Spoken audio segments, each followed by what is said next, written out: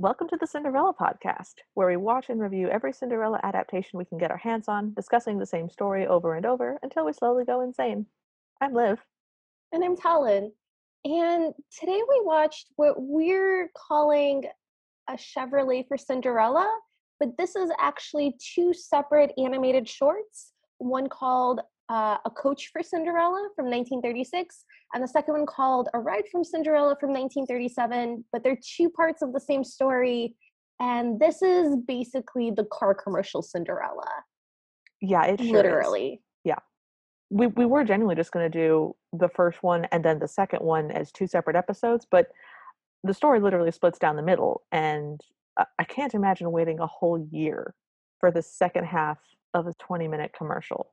So it was bizarre. So we had to do it all at once for you guys. We did this for you. It took us 2 hours to get through this 18 minutes of combined film. In my defense, I was taking excruciatingly detailed notes because so many things were happening. And it's a good thing that I did because, dear listeners, we originally watched this 2 weeks previously instead of moments previously, like usually happens when we record. And I have been forbidden from watching it again prior to recording because the reason that there was a 2-week gap is that last time I watched this, I literally had a seizure. Yeah. And recording was cut short right down the middle for a trip to the ER. Everything's fine. I feel almost completely okay, other than the lingering terror of it happening again. Yeah. Right now as we record. Yeah, so we're both having some existential terror on this call, but everything's fine. We are going to recommend that nobody watch this just in case anybody else has a seizure. So don't watch this. There are no flashing lights. You probably could watch it, but also, I don't know, just be safe. Just be safe, take care of yourself. Yeah, don't watch bad car commercials from the 30s. Yeah, just a general rule. Okay, so again, as Talon just said, normally we watch this and then immediately record. This is 2 weeks ago, so it's a good thing that we took really extensive notes because we are going to go on a journey together. Oh my God, yes, we are. So, buckle up, everybody. Oh, because it's a car commercial. Yikes. Okay, so we open on a theme song. We open on a title card that says right away, Chevrolet Motor Division, General Motor Sales Corporation presents A Coach for Cinderella. They're not subtle about this. This is literally a car commercial about a car, and there happens to be Cinderella in it. And they just really want to be clear about what's about to happen to you. And so do we. Mm-hmm. With that information, we then hear a chorus sing, "Here's a theme that never grows old, always dear to young and old, the sweetest story ever told, a coach for Cinderella." And we are immediately introduced to our red-headed stepsister. She's a Chucky doll. I posit that this is equally likely to be the evil stepmother because it's never clarified. You're not wrong, but when we've seen older Cinderellas, there are often two stepsisters and her and not a mother. We've seen several older Cinderellas where there's just not a mother in the picture and there's just two mean stepsisters. So can you imagine that living situation where there's just 3 adults and 2 of them hate the other? yes. And there's no parental pressure to live there? Oh, you have a very far away look on your face. Sorry about that. I have had some interesting living situations. Anyways, moving on. Angry red-headed Chucky face doll stepsister with very angry eyebrows is in front of a mirror, and we are looking at her as though we were the mirror. It's very concerning. She draws on these incredibly strong, angry eyebrows with like Using a stencil. Yeah. And she's wearing a clamshell bra, but guys, you're picturing 2 clamshells, which is not what is there. It's one big clamshell, just sort of around her boobs. Like a mono boob situation. Yeah. And then we see an elf on the shelf. No, we don't. We see a little gnome cackling. Yeah. My note says elf on a shelf. He is on a shelf and he's very small. Yeah. So he's laughing at her because she's screwed up her hair by sneezing as she powders her face or something. Her hair is in a mullet type deal. It's very weird. It looks kind of like the head of a poodle if the Yes, ears were also hair. very much so, yes. So she puts on too much powder and she sneezes and messes up her hair and she tries to fix it, but then she puts on too much perfume and it also manages to screw up her hair somehow. At which point both sisters scream for Cinderella. And we see Cinderella for the first time, and she is tightening up the corset of a dark haired stepsister. And she, without tying a knot, runs away to help the redheaded sister. And the corset comedically comes undone. My entire note for this scene is like all the normal stuff with the corset, and then just in all caps, legs. Yeah. Because Cinderella, she's like a tiny little waif with two blonde braids Hmm. and just legs that are roughly 3 times the size of the rest of her. Yeah. And then she runs on them like she's a deer that's only just learned how to walk, but is also in a ballet featuring only her. That is the most perfect description. I'm not even going to add anything. I know it sounds confusing, but just picture both of those things at the same time. And that's literally what was happening on the screen. Just a lot of cultish leg waving and then freezing with pointed toes in a very like dramatic pose. Yes. She is about half the height of the stepsisters, by the way, but she's not proportioned like a child the way we normally see, Oh no. because she is, as Talon very accurately mentioned, 98% legs. Not sexy legs, just a lot of them. Um, Not many, but but copious. yes. So Cinderella keeps running back and forth between the sisters. She can't actually help either of them because the second she gets to one, the second one calls her and she runs back to the first and just it would be funny if Yakety Sax were playing in the background.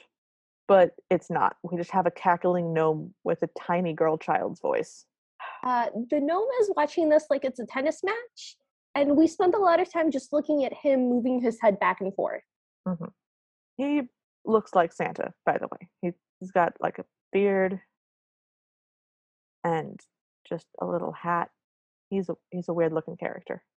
I mean, so he doesn't have a mustache. He has kind of like just an Abraham Lincoln beard, but Yeah, white. yeah. And he's a tiny little man, smaller than the candle that's next to him on the shelf. Hmm. So we go from comedy to horror pretty fast.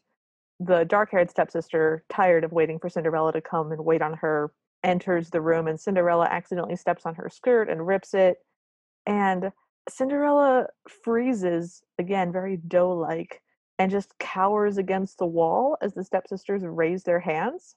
Mm-hmm. And we cut to the gnome watching, just open mouthed in horror. And we get the sounds of a very severe beating happening. Lots of punching sounds. Yep. With the gnome flinching at every single hitting sound, Hmm. and the stepsisters going, take that and that in the background. Yeah. The gnome puts his hands on his hips, and we hear Cinderella crying. And then we cut to Cinderella lying down on the floor on a rug, not curled up in fetal position like she's just had the tar kicked out of her, just looking like a nap, but very waif like. And I want to emphasize very minimally drawn. Very few lines are used to draw this character right now in this moment. The stepsisters, meanwhile, get into a golden carriage, and a little round bald man announces to the ball. And I guess they're going to the ball. We did not get any information about the ball until this moment, but I'm sure none of you are surprised that there is, in fact, a ball. Mhm. There's a weird interaction between the coachman and the little round bald servant Oh, yeah. because the coachman goes, okay, Toots. And Like in a really deep voice, though. Like, okay, Toots. It was the funniest.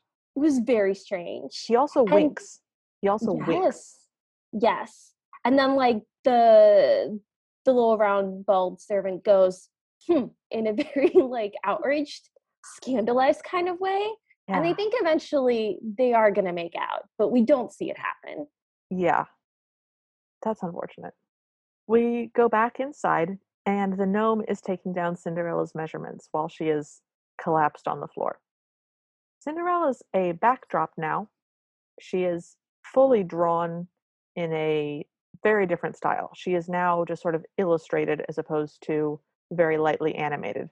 She looks She's literally a painting in the background. She's just not like the gnome is running around in the foreground, but you don't get any sense that there's any sense of like dimension or perspective nope, or anything like that. nope. And I guess Cinderella is asleep now and her eyes are closed and she's vaguely smiling. Yeah, like you do when you just had a beating. Uh, Anyways, the gnome is taking down her measurements. You have these numbers, right? I do have these numbers. So he writes down in a little notebook that her hips are size 36, presumably inches, and her waist is size 26. And I went on some random like Google search to find what this means. And according to the Click Americana site, which I don't know how great of a reference that is, but that's where I found it. In the 1930s, the ideal woman had a 34-inch bust, a 24-inch waist, and 34-inch hips. So what this means is that Cinderella is like curvier than the ideal woman, which is baffling because she has all of the curves of a matchstick and is a tiny, tiny woman. Yeah, those numbers are concerning. The gnome runs off, but then runs back and measures her feet. And then my note just says, Gnome rides Jiminy Cricket to somewhere? Fantasia. We're in Mushroom Land now. Well, the key thing that you've missed there is that after he measures her feet, he runs off into the darkness and they just stop drawing a background in this moment. It's just the gnome with just pure darkness behind him. And then he finds a cricket who has white shoes and he Mm-hmm. rides it like a horse, Mm-hmm. also in the complete darkness. Yep. We do get the William Tell overture right now, which is Yes. wonderful. There was a lot of classical music in the background of this because the 30s were awesome at just including music that people would know that had meaning. And I loved it. I thought it was a hoot. I have never seen a tiny gnome riding a cricket to the William Tell overture before. And it just like filled something in my heart that was missing. And I feel like a more complete person. Yeah. It was Yeah. just right. It felt right. It was. It was good. It was good. So he blows on a horn and the dark crushing void of space lifts and there's a bunch of little mushrooms with little doors in them and lots of other little gnomes come out and our main gnome jumps onto a large mushroom, I guess, and begins to recite poetry. In a child voice. Oh yeah. Please remember that he has a beard, but he talks like a tiny little boy in Like in rhyme. like a toddler, like a toddler. So whatever you're envisioning, if it isn't a toddler, you're not doing it right. It's a toddler's voice. So he goes, when our countryside lay deep in snow, and the angry wind would howl and blow, and the food in our pantry was running low, who helped us then? Who eased our woe? And the crowd responds, Cinderella, we should know. And and then he continues, and we have to do the whole thing, guys. I'm so sorry. Now listen, I'm men. not. Now listen, men. She needs us now. The prince has asked her to his ball. Ball and now do not rhyme. It's also news to us. We've never seen a scene in which Cinderella either receives an invitation to a ball or expresses any interest or knowledge of a ball. This is the first time a prince has been referenced. Sorry, so our chief gnome continues, but she can't make a courtly bow because she has no coach at all. And they all say, no coach at all? And he says, no coach at all. And he shakes his head very sadly and sniffles and wipes his nose, and two tears just pour down his cheeks Yeah. because Cinderella does not have Coach. transportation. Yeah. They are all of the gnomes, by the way, are wearing literal Santa outfits, and our main gnome is very facially animated, but in a horrible way. So he looks kind of frog-like. Just it was pretty awful. And he continues, I'm not going to do the voice. I don't love you guys that much. He goes, to make her happiness complete, we'll make her a gown of silver strand with crystal slippers for her feet and the finest coach in all the land. And he goes, are you with me? And one little person who is not having a beard, the only non-bearded gnome, runs out and goes, no, yes, He looks like Dopey from, oh my God, what is it? Snow White. Snow White, thank you. But he's And voiced by like a middle-aged woman. That's what I have in my notes. at that point, my ears were kind of buzzing with just the vibration of the chief gnome's voice, and I lost all ability to notice anybody else's voice. That's fair.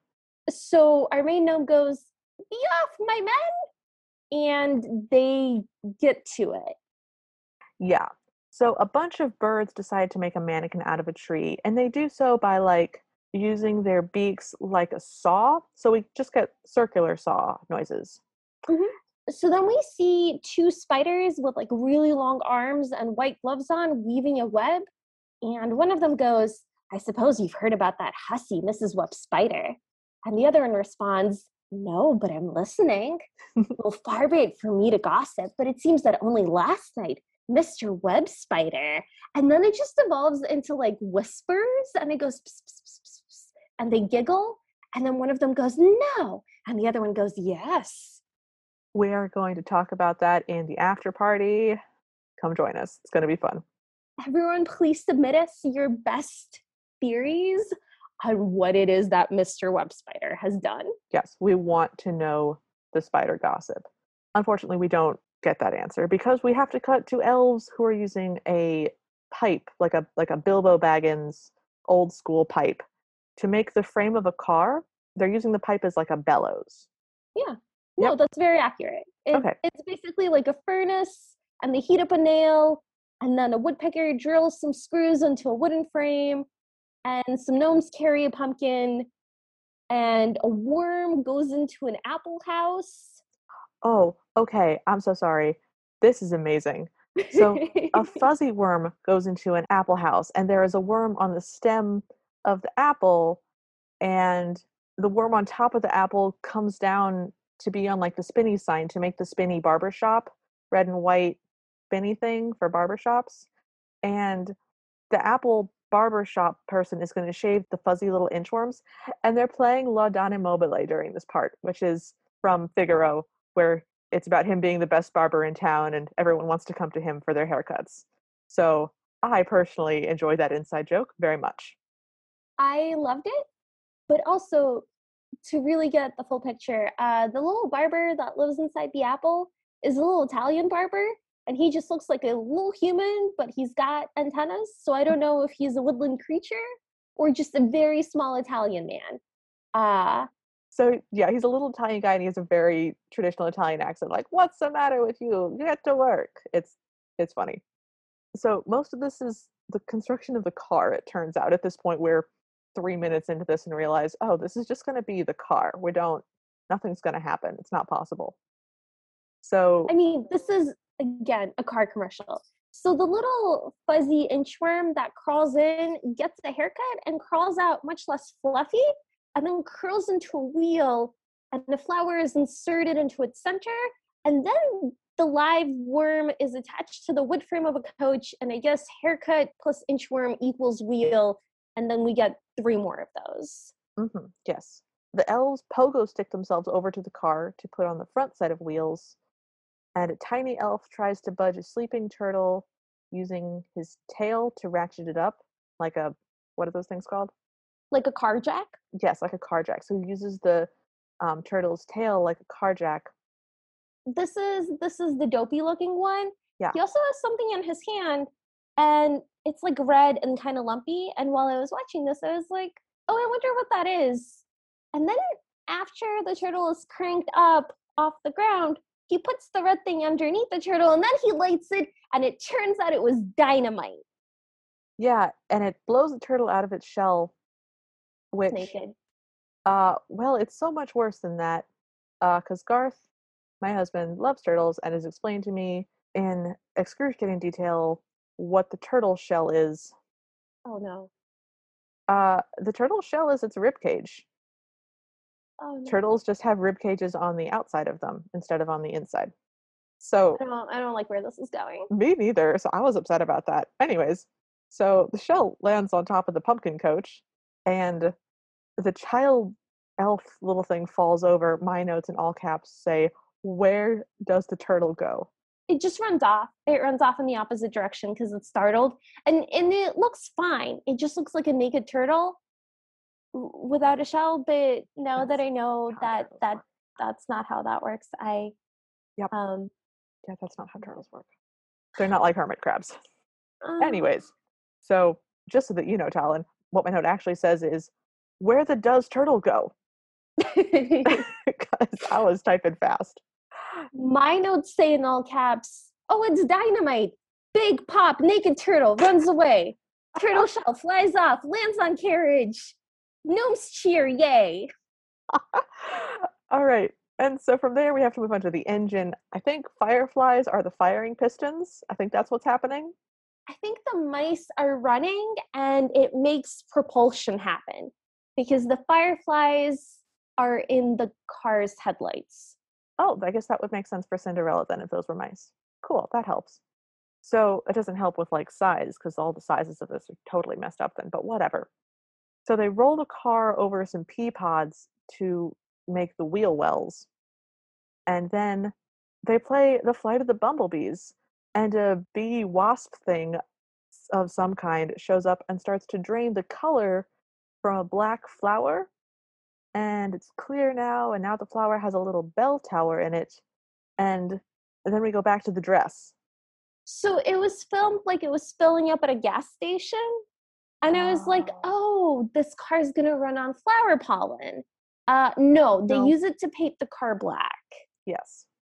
which Uh, is still, by the way, a pumpkin on some stakes with a turtle shell on top of it and flower wheels with and pea flower pods wheels. and shaved worms, Talon. Don't be silly. I'm sorry. We're going back to the dress now because I think they thought we were going to be bored with all the car shenanigans. And they were So, right. so the birds fly over a completely shapeless slip. It's just a slip to the mannequin. My notes say the dress is done, I guess, question mark. It's a sleeveless blue dress. Wow. It's a sleeveless blue square. It doesn't have any shape, but they put it on the mannequin and suddenly it's a shaped gown and it's like an A-frame cut on the bias, whatever. It's still ugly. It's blue. And It has, boring. yeah, has a very high V-neck, no sleeves, and the birds tie a ribbon around the waist and a butterfly perches on the bodice to make, a bodice decoration. But here's the thing. It doesn't perch at the cleavage point where you would think you would have a decoration or at the waist where you'd have like a bow. No, the butterfly perches right at the collarbone. So you have this comical bow tie effect on a blue slip and it's massive. It's the size, it spans the entire width of the dress. It's bonkers. I will say that as big as the butterfly is on the dress, the proportions continue to be very confusing because the dress looks fairly proportional to the birds and the gnomes. Yeah, it will fit Cinderella somehow. Yeah, and the car is like small. Like it's small. It's the It looks size proportional to the gnomes. it's the size of a really fat hamster. Maybe Yeah. a what are those things? They're not gremlins. Guinea pigs? Yes, guinea pigs. Thank you for knowing. Because I wanted to say gerbils and I knew it wasn't gerbil, and the next best thing my mind could come up with was gremlin. No follow-up questions for that. So we go back to the car now because we need to know how the car finishes. And the headlights are fireflies, and then the mice push it into something that's labeled modernizer. Guys, the modernizer is a big cylinder with lots of pressure valves, and it looks like a vacuum chamber. If anybody's ever seen some of the like big sciency NASA vacuum chambers, it looks like that, but with way more steampunk.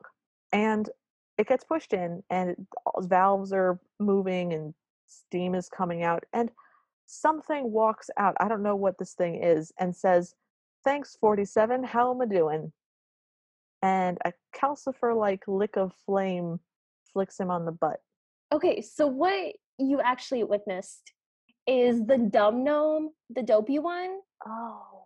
He walks out playing paddle ball. He's got like a paddle and a ball on the string, and he goes 46, 47, because he's counting. He's like, Oh. how am I doing?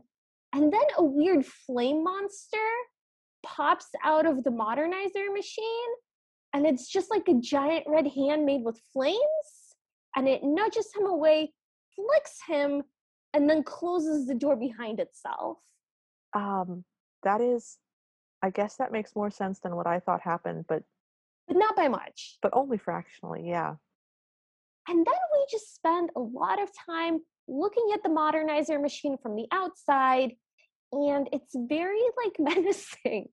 There's Yeah. just a lot of like weird sounds coming from it, and there's a whistle, and gauges, and a lever, Yeah, and we just keep looking at it. it's the sort of thing where if something in your house started to make those sounds, you would turn it off. You'd go, "Oh, this is not working. I'm gonna turn this off before it explodes or catches fire." But no. It's not a good mechanical sound. It is the sound of something going poorly. Yeah. My notes just end there with her waking up. Do we actually see the thing? So something does appear to start coming out of the modernizer machine, but it comes out behind a giant red curtain, so we don't see it at all. Like Ah. they've placed a barrier right at the exit of the chamber. And then we get like this dreamy music transition, and we're back in at Cinderella's house, who gets up from lying on the floor, and she's already wearing the dress. And yes, the butterfly is still there. And it's still hideous. I thought it looked bad on the mannequin. It looks worse on her. Yeah, it's not good. No. The butterfly is now roughly the size of Cinderella's head. Mhm. It's huge. And she just sort of dreamily walks out of the door, and there's a Chevrolet in the driveway in front of her house. Okay, no, you you missed a whole bunch. Okay, I'm sure I did. I have like paragraphs. Oh god, okay. Okay, so Cinderella's hair is also in like an updo, and she looks down at herself and picks up her skirt a little bit, but she doesn't look like that surprised or anything. And then a gnome appears and kind of beckons her off screen. And now she's very surprised. And her mouth opens in this really happy smile. And she brings her hands up in surprise. And we're just looking at her reacting to something, but we don't see what. And her eyes like crinkle in happiness. And there's a big green curtain and a bunch of gnomes with trumpets or something. And the curtain comes up and it's just like a 30s car. Like it's a very normal, regular black Chevrolet. And the bald, round servant guy from before is holding the door open. And now there's a chauffeur sitting at the wheel. Who is he? Who's the chauffeur? Did he come with the car? Was he part of the modernizer? Did an elf gnome person actually get stuck in the machine and this is what happens? Sure, that's completely possible. Did By a the bunch way, of gnomes just find a man on the street and we're like, hello, we have a job for you. Here's $50. Drive a girl to a dance. well, she drives herself home later, we find out, so they clearly didn't rent him for the entire night. No. My notes just say, "And we're dot dot dot done?" Question mark, question mark, question mark, question mark. And because we watched this on YouTube, we immediately get a commercial, and I got a Volkswagen ad, and it made me real happy. So that's where part one ends. Part one is just finishes with her literally walking towards her car. Okay. It ends with the song from the beginning, but it's like, now we present in full array the coach for Cinderella. And then it says the coach for Cinderella again, but it's like really big, like the coach for Cinderella, but like musical and not like I just did it. That was phenomenal. Thank you. And then it zooms in on the hood of the car, and then it fades to black. And then a blue screen with a big spinning car wheel zooming in appears. And the wheel stops spinning and it zooms in on the center where it is the Chevrolet symbol. and then it fades to black again, and then we're done. Yeah, so Talon took much better notes than me. My notes are much more brief. Talon took notes for roughly 3 times longer than Liv did because of a compulsive and anxious nature.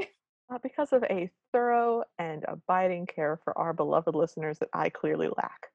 Listen, if I really had the best interests of the listeners in mind, I would have taken fewer notes and we would be done with this monstrosity and everyone could just move on with their lives. But instead, we now get to do an entire second part of this. Yep, this is a ride for Cinderella, published a whole year later. So imagine that you wanted to know what happened next For some reason. for some reason, and you were curious. And I'll tell you, that first one, a lot of car shenanigans, but given that it was a car ad, I suppose that's not unsurprising.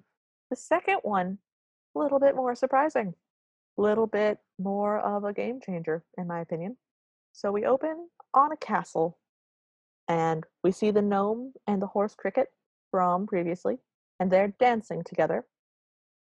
And we see a Prince Charming sign and lots of fancy people at the ball, and the band is all in purple, but like old-timey page outfits, but purple. And they start accidentally playing jazz, and someone accidentally fires his bow from the harp and disrupts the party. So the announcer announces the prince, who is the most flamboyant prince we have ever seen. Oh boy. And we see the stepsisters, who look completely different. There is still a red-haired one and a dark-haired one, but they are not remotely voiced the same or drawn the same. Fortunately, we just watched the first one, and we know that they are supposed to be the same, so we just accept this. It actually took me multiple times of seeing them before I realized that the reason they keep panning back to those 2 specific guests is because they're the stepsisters. Wow, okay. You just lost the points you gained by taking better notes than me. I did notate that they are the stepsisters, but I did have to do it by going back into my notes and fixing what I had written, which was random women again. Okay. So the stepsisters are arguing with one another, one of them saying, "He bowed to me. No, he bowed to me." And then he bows to somebody, and my note says, "Okay, I guess this is supposed to be Cinderella." She looks completely different. She is now, Okay, wait, you missed how the prince arrives on the scene. I don't have that in my notes. Oh my god, Liv. Don't. So a bunch of guards walk in, and a servant in a wide wig just announces, "The prince!" A red carpet is rolled out, and on the last like curl of it unfolding, the prince pops out of it with a flourish. He was in the carpet, Liv. If you say so. He shook a carpet, and the prince fell out of it. So that's the second appears from a carpet prince thing that we've had, because that happened in the Yes. Mae West one too. The prince starts bowing to everyone, and his hat keeps sliding forward, and the feathers like completely in his face. He's also constantly smiling with his entire mouth open, just very kind of dopey looking. Yes. Not as Um, aggressively clownish as some of that we have seen, but definitely goofy. yes. So he looks up and he looks like he has seen something and he starts walking in that direction. So that's when we pan to the 2 stepsisters again. And the first one is like, "Why, he looked at me." And the other one's like, "I beg your pardon." And the first one is like, "Well, we shall see. Here he comes now." And they do this coy thing where they cover their faces with fans and they curtsy. And the prince just keeps walking right between them with the smile still fixed on his face. He also walks like he's never walked before, or like both his legs are asleep, and there's a lot of just noodly swaying things happening. And then he stops right in front of Cinderella, who looks mostly like Cinderella from the previous half of the cartoon. I beg to differ. I I beg to said differ. mostly. I mean, she's still white with blonde hair, if that's what you mean. That is what I mean, yes. Okay, then sure. She looks mostly like Cinderella. So he stops in front of her and puffs up his chest manually by lifting it up with his hands. And then it kind of drops back down his torso into like a paunch stomach situation. And then everything settles back out. So he may or may not be made entirely of rubber. Did we watch the same movie? Yes, but I watched it 3 times. Wow.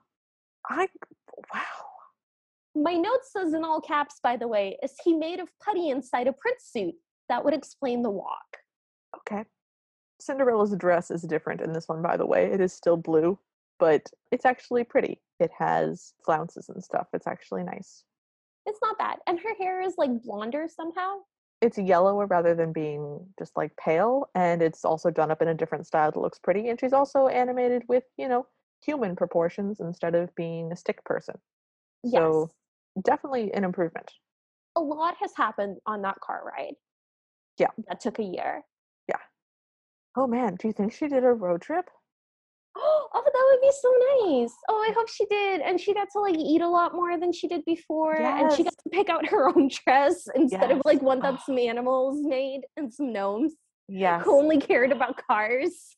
God, I want. Okay, I want that. That's what I'm changing about this movie. Okay, so at this point, we get a bit of a twist because the red stepsister says to the dark stepsister, Cinderella must be home by midnight, or she'll lose her gown, her slippers, her coach, everything. Mhm, And mhm. Talon and I went, excuse me? How does she know that? What? No one said that. What No, does she know that we don't know? what's happening? And This is followed up by an even wilder line from the other stepsister, which is, if we could only stop the hussy. yeah. Okay, so the stepsisters now also look completely different. The red-haired stepsister looks like half-ridden bread dough, just like kind of puffy and squishy. Mhm, Um, mhm. and she's wearing green. The dark-haired stepsister is wearing purple. She looks like a cucumber that's starting to go off, just like a melty cucumber. Yeah, yeah, yeah, yeah, yeah.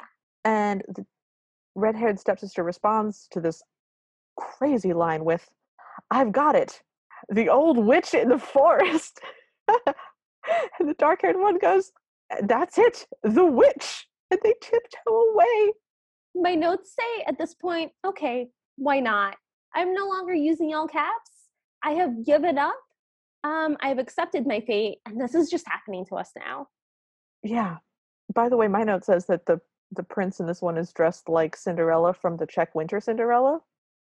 Like he Yeah. he looks like just like her. Like he's got boobs and a small waist and a little hair and a hat.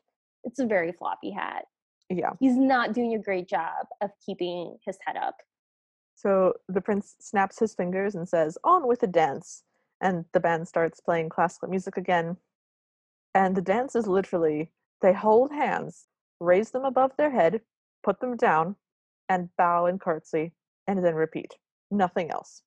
This is after they've already curtsied and bowed to each other at meeting each other.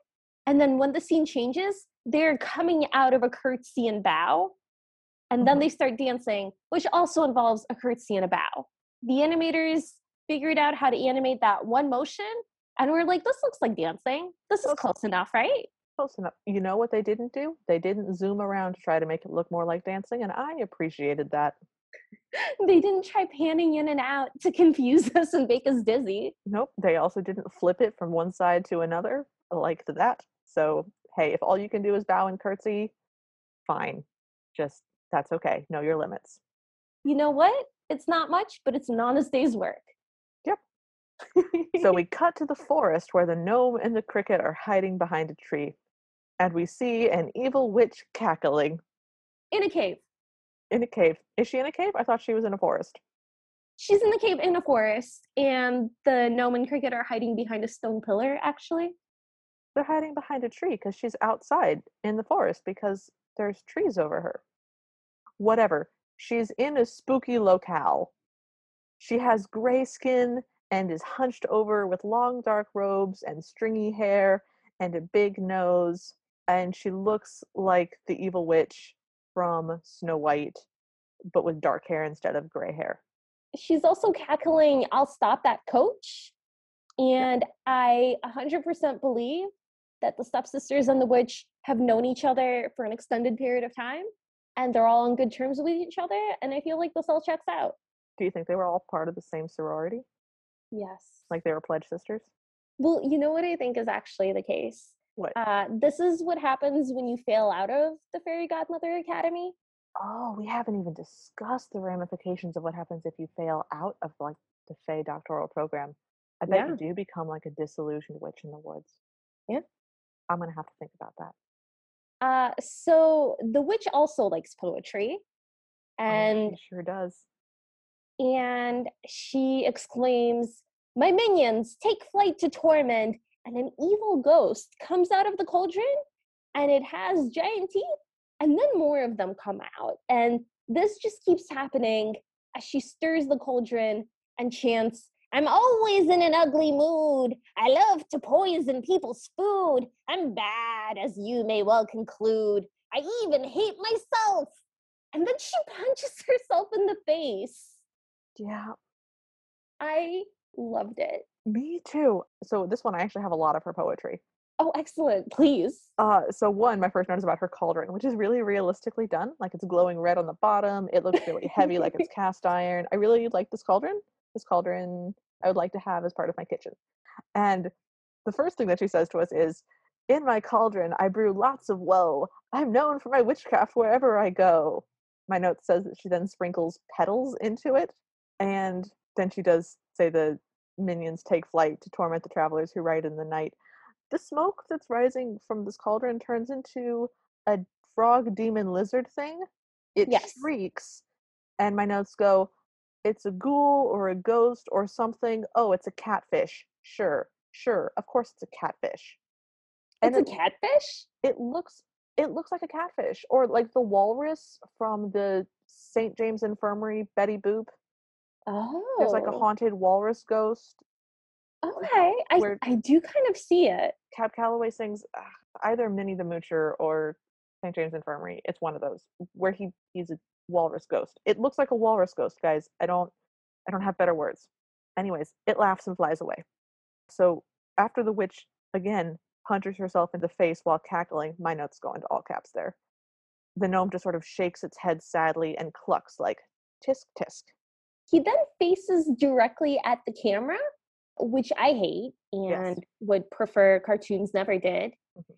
And then he does like a little poem also to counteract the witch's poem. They're in a rap battle, but the witch doesn't know it.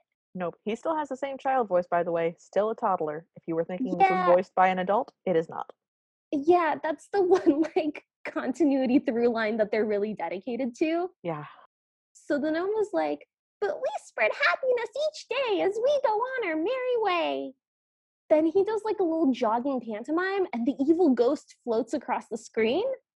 Mm. And he goes, "We hope to make this life more gay. We love everything except that." And the evil ghost brushes its tail down the back of the cricket horse animal who neighs and shivers. And then they ride off. And this time we do get a background, and it's a forest. Yeah. That is exactly what happened. That is exactly what my notes say too. Unfortunately. Unfortunately, the cricket comes to a screeching halt, so the gnome can make a phone call on a flower with a trumpet and use a daisy as the dial, like an old rotary phone, because this was the 30s, and I guess those weren't old then, those were just phones. Okay. I thought the flower rotary thing was really cute, actually. I made a note of that too. Me too. I've seen it before. It's a like it's not super creative, but it is cute every time I see it. I like it. Yeah, I'm not mad about it. However, he gets sent to a rabbit phone operator, and at this point I stopped having fun. The rabbit is wearing a pink dress, she has very red lipstick, and is aggressively chewing bubblegum. She is doing the thing where the phone operator is making a personal phone call instead of doing her job. And this phone call, she's talking to one of her rabbit friends, I suppose, and she says, "Say, Mamie, who's taking you to the Hassenpfeffer Hop?" Hassenpfeffer means rabbit soup in German. I don't know. No. It does because we used to have a rabbit at my house and it was bad. It chewed up all of our like electric cords and carpet, and we used to yell Hassenpfeffer at it when it did that to try to instill fear and make it not do that. It didn't work. We just learned how to rewire everything. Is Um, this Attila the Bun? no, this was Sweet Pea. Oh, I of had a course. rabbit named Sweet Pea, and now we have a dog named Sweet Pea, and mom calls me Sweet Pea. I don't think she likes new names. My husband refers to me as Sweet Pea, and I had to explain to him why I had such a visceral reaction to that. Yep. The reaction being like, "Are you calling me stupid?" Because in the past, Liv has also called me by her dog's names, and it has always been in moments of extreme frustration. I choose to interpret that as my brain cannot fathom the concept of being annoyed or irritated or frustrated with you, and so it just deleted your name and inserted the thing that I'm usually annoyed at, which is my dog. So that's how Oh, I'm choosing to spin that. you know what? That's really working for me, and you've convinced me. Thank you. Fantastic. Okay. So we cut back to a rabbit operator, sorry. Oh, God. And you don't get away. You can't escape. No one can escape. You're stuck here. Who's saying, say, Mamie, who's taking you to the Haas and Pfeffer Hop? What? That cheap, nervous lizard? And she pulls her gum out of her mouth in a long string. And a phone call is incoming. It's buzzing. She ignores it. She has really aggressive eyelashes, too. They're huge. And she continues. She goes, Buck's taking me, and can that bunny strut? Woo woo, kid. He's the carrots. Hold on, dearie. Wait till I get rid of this pest. And she goes to answer the phone. She gets the gum all tangled up with the phone cables and finally gets it all plugged in properly and says, What's eating you, buddy? Where's the fire? I love her. I only wish the best for her. I support her and her job habits, and I think everything she does is correct. And she has never done anything wrong in her life. Okay. We have different feelings about this rabbit phone operator, but that's okay. So there's a woodland messenger service Mhm. with a bird and possibly a spider just kind of hanging out. And there appears to be a desk shaped like a corn cob, or it's a corn cob and there is no desk. There's just a corn cob. The corn cob will turn out to be the typewriter. Yes. Yeah. But it is the size of a desk It is, proportionally, and they're sitting behind it. yes, it is confusing. So the flower rings like a bell, and one of the Woodland Messenger Service guys picks up the phone and starts operating the corn typewriter with his feet, which explains the giant piece of paper in front of it. He kicks the sleeping bird. The bird flies with the message toward the castle from earlier, which is now like spooky nighttime evil castle. Hmm. And then we're back inside of the castle, Yep. in which the prince is on one knee in front of Cinderella, doing a flourish with his hat. And he bows again because that is the only thing they do together. Yep. But Cinderella's hands are clasped together in front of her chest, and she looks pretty into it. When the bird flies in and holds up the note to Cinderella, the prince is looking down at the floor and has missed this entirely. Hmm. The note is very cryptic. It says, "The hour grows late. Get home before the stroke of 12 or all is lost.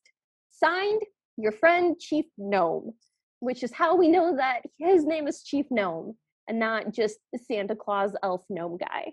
Yep. So the bird flies away before the prince finishes bowing, and as he raises his head again, Cinderella books it in a flurry of movement, and as she runs past him, her shoe kind of flings itself into the prince's hand from her foot. He's still on one knee, he looks surprised, and I'm just relieved that finally he has a new facial expression. So next we go to the car. Cinderella's running to her car, which no longer has a driver. She will be locomoting herself home because she is a modern, independent woman. Do you hear me? I actually really like that. Me too. There are two ghost catfish walrus ghoul things Uh-huh. at her car. They're very large. They're about half the size of her car. My note just says that they are pelvically thrusting at it emphatically. Do you have a better description?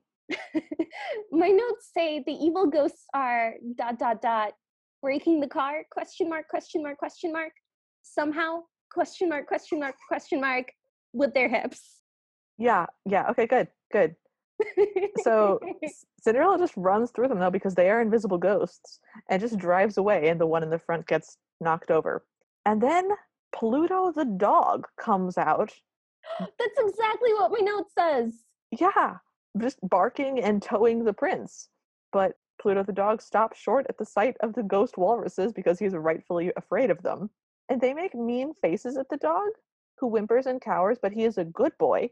So he barks at them and leaps for them, but they vanish. he and the prince both hit a wall. They do, yes. The prince then gives the dog the shoe to sniff, and the dog like props his head on his paw and thinks about it for a minute, Mhm. sniffs again, and then he's got something. But instead of following the prince and the dog, we are now back at the cave. With our witch friend, who now has several glass bottle potions next to her. She is continuing with her rap battle that she doesn't know anybody else is having with her. She says, "Well, I'll show her. I'm only happy when I'm spreading gloom. My goal is destruction and ultimate doom. There, my pretty one, you won't fail me." And she cackles. The stepsisters are still there, by the way. They are Yes. in the clearing behind her. Yes. And another really big ghost, which is bigger and ghostier, I guess, floats up and takes a big breath and says boo and scares an owl. And then it starts swimming through the air, like doing the breaststroke through the air, Yes. Mhm. and starts knocking. Horizontally, not vertically. Yes, sorry, good distinction. And starts knocking trees down as he goes. Just Cin- pulling them out with his hands on either side of the road that yeah, he's swimming over. yeah, we were very confused. Cinderella is behind him, as are the stepsisters in their carriage, even though we literally just saw them in the clearing. And we just watched the car for a while. We can't really see anything other than the car moving. And then we see the stepsisters' carriage, at which point I realized, oh, the car was driving smoothly over the logs. The stepsisters' carriage just getting all bounced and bumpy because it doesn't have a good undercarriage. Shocks. Shocks, shock absorbers, like it's bad. Yeah. So we watched the stepsisters inside get all bounced around and tumbled and banged around, and it's very funny. And the car is fine. We spend so much time looking at a black car driving in the dark. But There's so little happening visually. And I just have in my notes more car driving, a lot more. Gotta sell the goods. okay, but it's not just black on black. It's a dark sky with trees and wind and rain and headlights that are glowing and the sort of warm interior glow of the car with this woman just very chilly and coolly riding through a tempest. And as It a goes on for picture, so long. yeah, as an animation, it's terrible. As a single image, pretty good. Oh, it's a very striking image.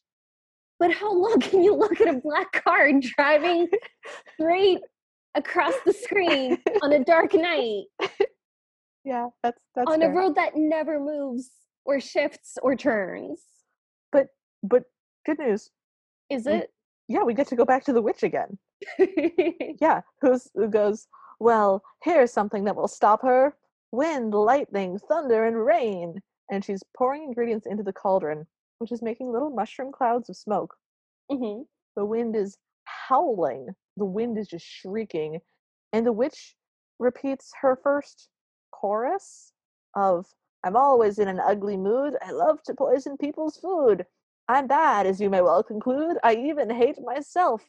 And as she says this, the giantest smoke fish walrus ghost monster has been growing out of the cauldron, and it punches her into the cauldron, which she goes into head first, and her feet kick in the air as she is presumably boiled alive in this very hot cauldron of metal and iron. And the smoke demon laughs a big belly laugh.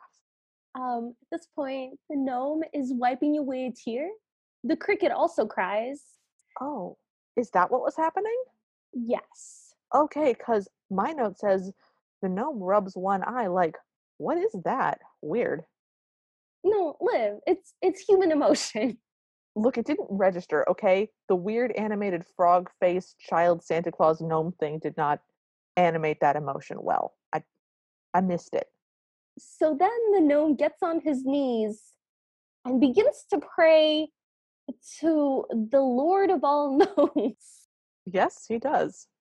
And he goes, "Dear Lord of all gnomes." And then he sees that his cricket is like offended not to be included and is also like very worked up about this. So then he clarifies, "Dear Lord of all gnomes and horse hoppers too, Horse please." hoppers.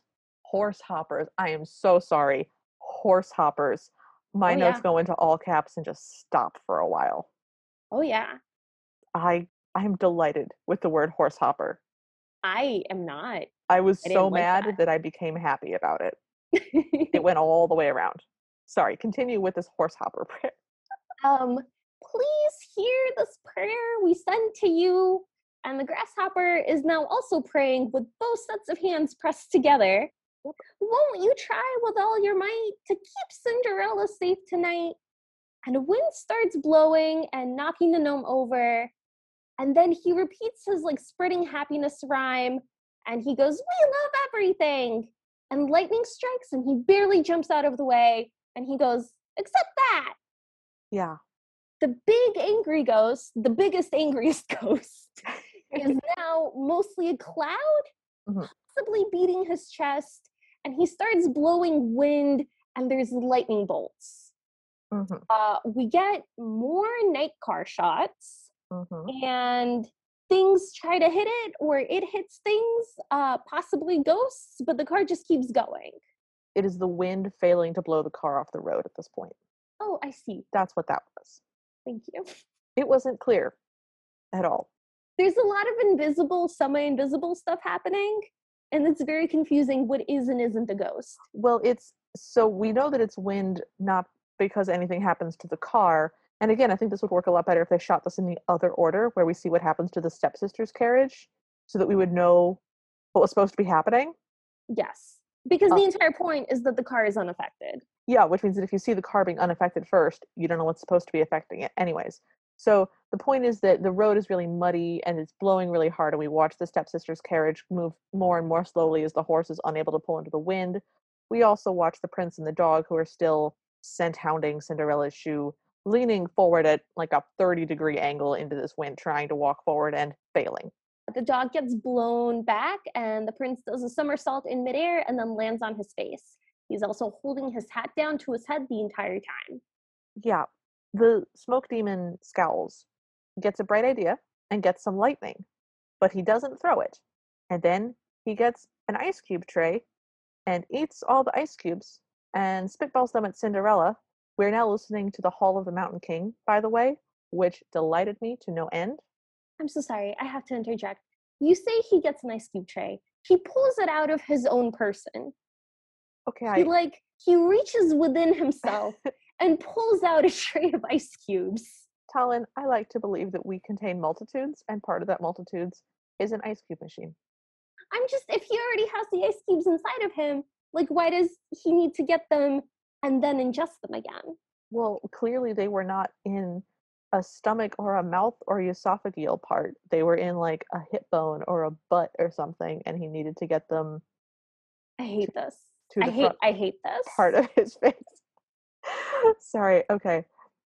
So he spells the ice cubes at her, and the ice cubes go through her little open window side thing and right back out. They fly past Cinderella's face, bounce off the interior of the driver's side door, and are flung right back out through the open passenger window at the cloud. And they hit the cloud, like the evil ghost cloud, who starts crying Yep. like a lot, which makes rain. And Uh-huh. then we get to watch the car driving in the dark through rain. Mm-hmm. The car is fine. The carriage is at a standstill now, and tons of water are getting thrown onto the coachman of the carriage. And the coachman is getting thrown back and forth to the front of the coach, and then the back of the coach, and it's pretty funny. And then the coach breaks apart in the middle, leaving the stepsisters stranded in the pouring rain. Liv, you missed the worst thing that happens in this movie. What did I miss? One of the footmen is sitting at the end of the carriage, and he has his arms folded and he looks like weirdly smug. And then as the wind blows, his shirt and pants start riding either up or getting smaller, and he's just very scantily clad because of it.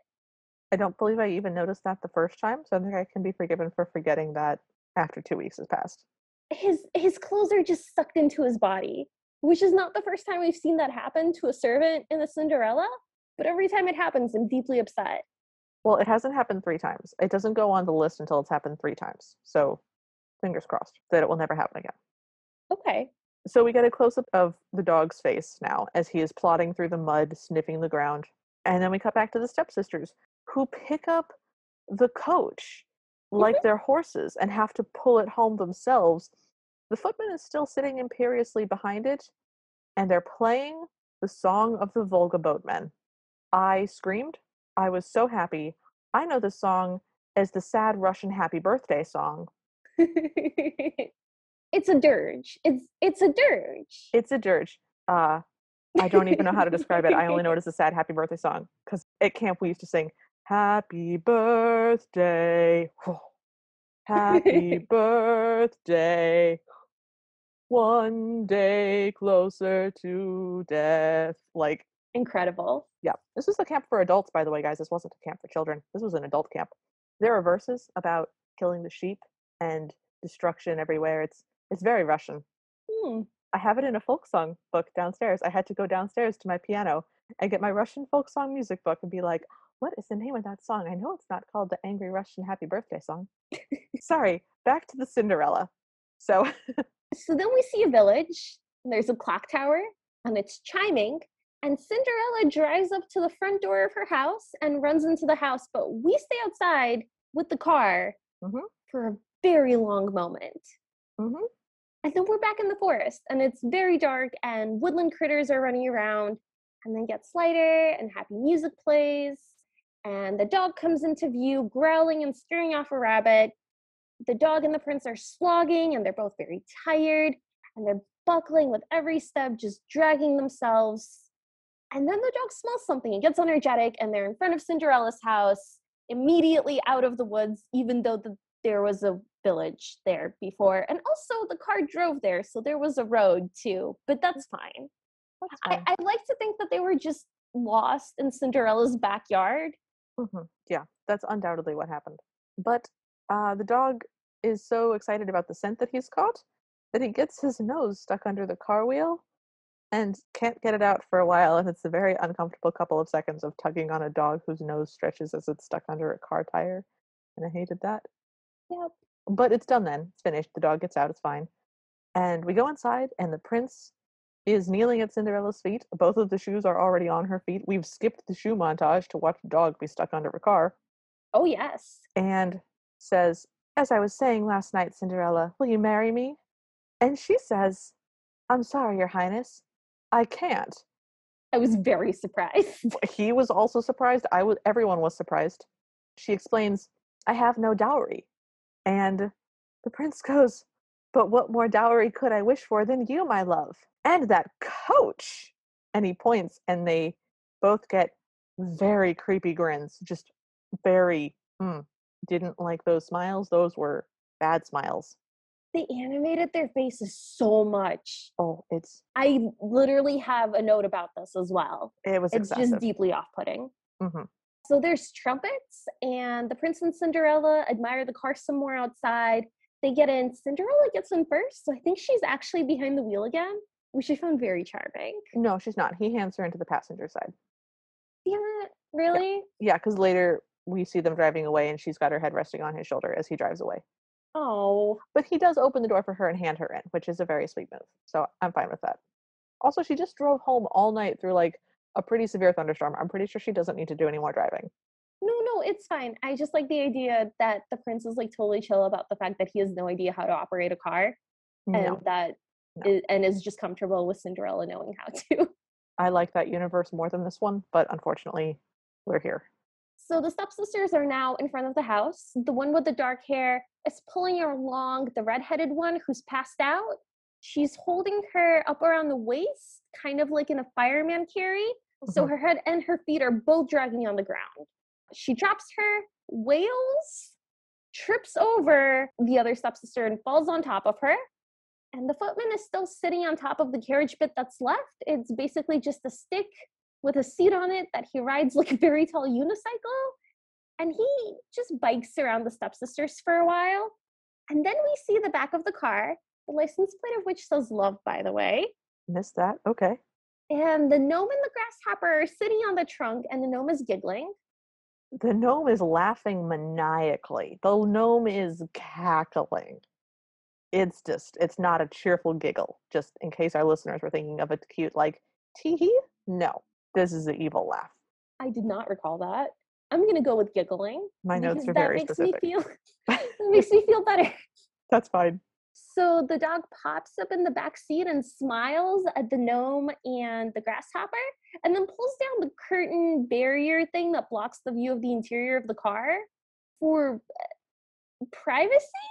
I Question mark? Yeah, I have slyly rolls up the dot dot dot window shade question mark, because I'm pretty sure that um, rear view windows don't have curtains.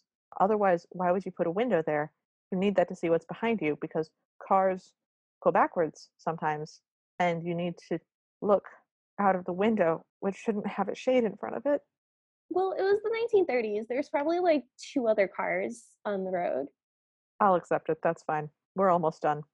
So then we get the Coach for Cinderella song from the beginning, and then the grasshopper grabs the gnome and kisses him. And then it says the end, and there's the Chevrolet symbol right beneath it. Sorry, the horse hopper picks up the gnome and kisses him and then licks him. And we end with the poem, there they go on their merry way, starting a life so bright and gay. They'll live on, you'll surely say, in a coach for Cinderella.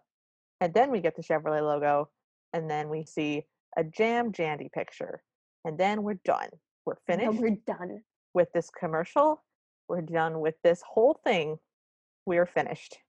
Which is now an excellent time to talk about our sponsor for this episode, Chevrolet. Do you do you need a car? Would you love it if it was made out of forest creatures? Oh yikes. Oh, that's dark. Okay. Never mind. Sorry, we don't have a sponsor anymore. We've just found out. So, I guess this is where we do highs and lows. I guess. How would you answer that question? So I really like the stuff with the witch. Me too. So anytime the witch appears in general, I really liked. And I really, really liked her little poem about being like so mean and terrible and even hating herself. And the first time it happened, I was delighted. And she like punched herself in the face, and I was like, this is great. This is my top. But then she recites the poem again, and I was like, is she gonna do it again?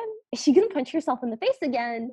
And they did the same joke, but with her falling into the cauldron because the ghost punches her, and I like that even more somehow. So just both of those slapstick moments are my high. Yep. My low is the excruciatingly long scene of the dog getting its nose pinched under the car wheel and Ooh. stretching out and pulling Mm. and tugging, and it's elastic. And then Yeah. there's like a rebound, and he hits the car again and he pulls again. It goes Yeah. on for so long, Oh, and I yeah. hated every millisecond of it. Agreed. Agreed. I can find no fault with any of that. Yeah. So, Liv, what are your highs and lows? Well, again, I also love The Witch, specifically not the I'm evil and I poison people's food line, but the my goal is destruction and ultimate doom. That one. I'm only happy when I'm spreading gloom. My goal is destruction and ultimate doom. And I felt very spoken to. I felt like my future self was speaking to me like, girl, it's okay. It's okay. This is fine. Just accept your fate. So I really liked that. If I had to pick a different one, I would say the music. The classical music throughout this was really fun. It was really thematically appropriate, and it provided a lot of in jokes if you were familiar with the fact that that was The Flight of the Bumblebees or La Donna Mobile or The Hall of the Mountain King. So I had a great time with the music. The music was really good. I Yeah, noted it multiple times. yeah. My low also hated the dog scene. I really hated the bit in the first one where Cinderella just gets brutally beaten up off screen. Yeah, Yeah. didn't like that. That is the most abuse that a Cinderella has had physically, Mhm. and I hated it. So, and it came out of nowhere really fast. That was within 2 minutes of starting the movie. Just, woof, okay. So, Yeah. That's a good one. That's the dog one was also really good. Both of those were bad. So, what would you change about this movie? I mean, it's incredibly obvious, but like less car please. I am not interested in a car commercial. I wanted a Cinderella, and all of the story moments were really fun and really interesting, but just like all these long scenes of them building the car, of her driving the car, of things happening or not happening to the car, I wish that was condensed. How about you? Well, I wish they had just switched the order of the car scenes, that they had shown what was happening to the stepsister's carriage and then what was happening to the car so we would know what was supposed to be not happening to the car. I was fine with all of the car antics in the first one. I thought those were highly entertaining. I was fine with all of the shenanigans in the second one because it had a very Betty Boop feel to me. And as previously mentioned in season one, I love Betty Boop. So I felt very warm and fuzzy for the evil catfish, walrus, monster, smoke ghost demon. And it made me happy for reasons that I cannot explain and do not want to discuss. I would just switch the order of those scenes. So, do you think our listeners should watch this? Well, we've already cautioned them not to. Yeah. Just But yeah, I mean, I thought it was a lot of fun. I like the second part a little bit better than the first, just because it's weirder. yeah, as a story, the second part is better. As like creative car gimmicky stuff, like the creativity of the car stuff was really fun in the first one. I had a really good time with the creativity of it. So yeah, again, we've cautioned you about this, but if you can do so in a safe environment, you might give this a watch. It's kind of fun. Maybe have a spotter in the room. Yeah, have a spotter. Don't be alone. So, final grade for this movie then, I guess. Oh, this is tough because I feel like the two parts for me were really different. Yeah. Well, we did unfortunately combine this into one, so I'm gonna need you to pick a single grade. Yeah. Okay, I'm gonna go with a C plus for the two of them combined Okay. because I feel like the first one was a little worse than the C, but the second one was a little better than the C. But the fact that it was all a car commercial kind of took out some points. So overall, C plus. It's a very interesting experience. I don't think I've ever seen anything quite like this before. I don't know that I enjoyed it, but I'm glad I watched it. So what's your grade? B. I'm giving this one a B. It was fun. It was creative. I loved the witch. I liked the weird catfish, walrus, ghost, smoke demon monsters. I thought those were great. I loved the witch poetry. Thought the car part was creative for all that it lasted forever. I really liked the comeuppance of the stepsisters having to haul half a carriage home in like the freezing sleet and rain and mud. I thought that I was a really did really nice like comeuppance. that. Yeah, like that was a good comeuppance. I liked it. I liked that there was a dog and the prince did useful stuff to find Cinderella. Yeah, I don't think we've ever seen like a prince successfully use the shoe for anything helpful. No, he's always just wandered around and either not used the shoe at all or her foot has happened to fit it. Having a dog smell the shoe and lead him to her was brilliant. I loved it. It Yeah. was the most sensible thing that's happened. It was crazy that it happened in a Chevrolet commercial, but whatever. Well, thanks for coming on this ride with us. Yep. But it's almost midnight. So we're going to go. Mhm. If you like this episode, please leave us a rating or a review. We'd love to hear from you. So follow us at CinderPod on Twitter and Instagram, like our Facebook page, or email us at thecinderellapodcast@gmail.com. If you want bibbity bobbity bonus episodes or to hear us discuss this week's Cinderella, but with more adult questions, language, and beverages, join us in the Ever After Party at patreon.com/cinderpod. Our intro music is Bad Ideas by Kevin MacLeod. You can find him at incompetech.com. So Liv, what are we watching next week? Oh, I'm so glad you asked, Alan. We're watching another animated thing next week. We're watching a full length movie called The Magic Riddle from 1991. Hmm. I've been assured that it is a Cinderella. I am skeptical. It appears to be a smush smush of a bunch of fairy tales, but mostly a Cinderella. It has, I think, 12 characters, but only 3 voice actors. Oh So boy. I think it's going to be amazing. I think we're going to have, let me rephrase, I think I'm going to have a great time watching you suffer. Oh, okay. Well, let me just share something with you. When you started saying that we're going to watch another animated Cinderella, I had a moment of blind panic because I thought you were going to say, we're going to watch another Cinderella story. Oh, God, And I no. was like, no, we're done. No, We're we're done. finished. No more.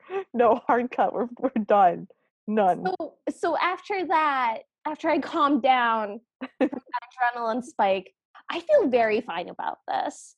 I'm not phased. I am ready. How bad can it be? Oof. Okay, well, with that thrown into the universe's face like a challenge, I Uh-huh. guess until next week, we hope you have a happily ever after.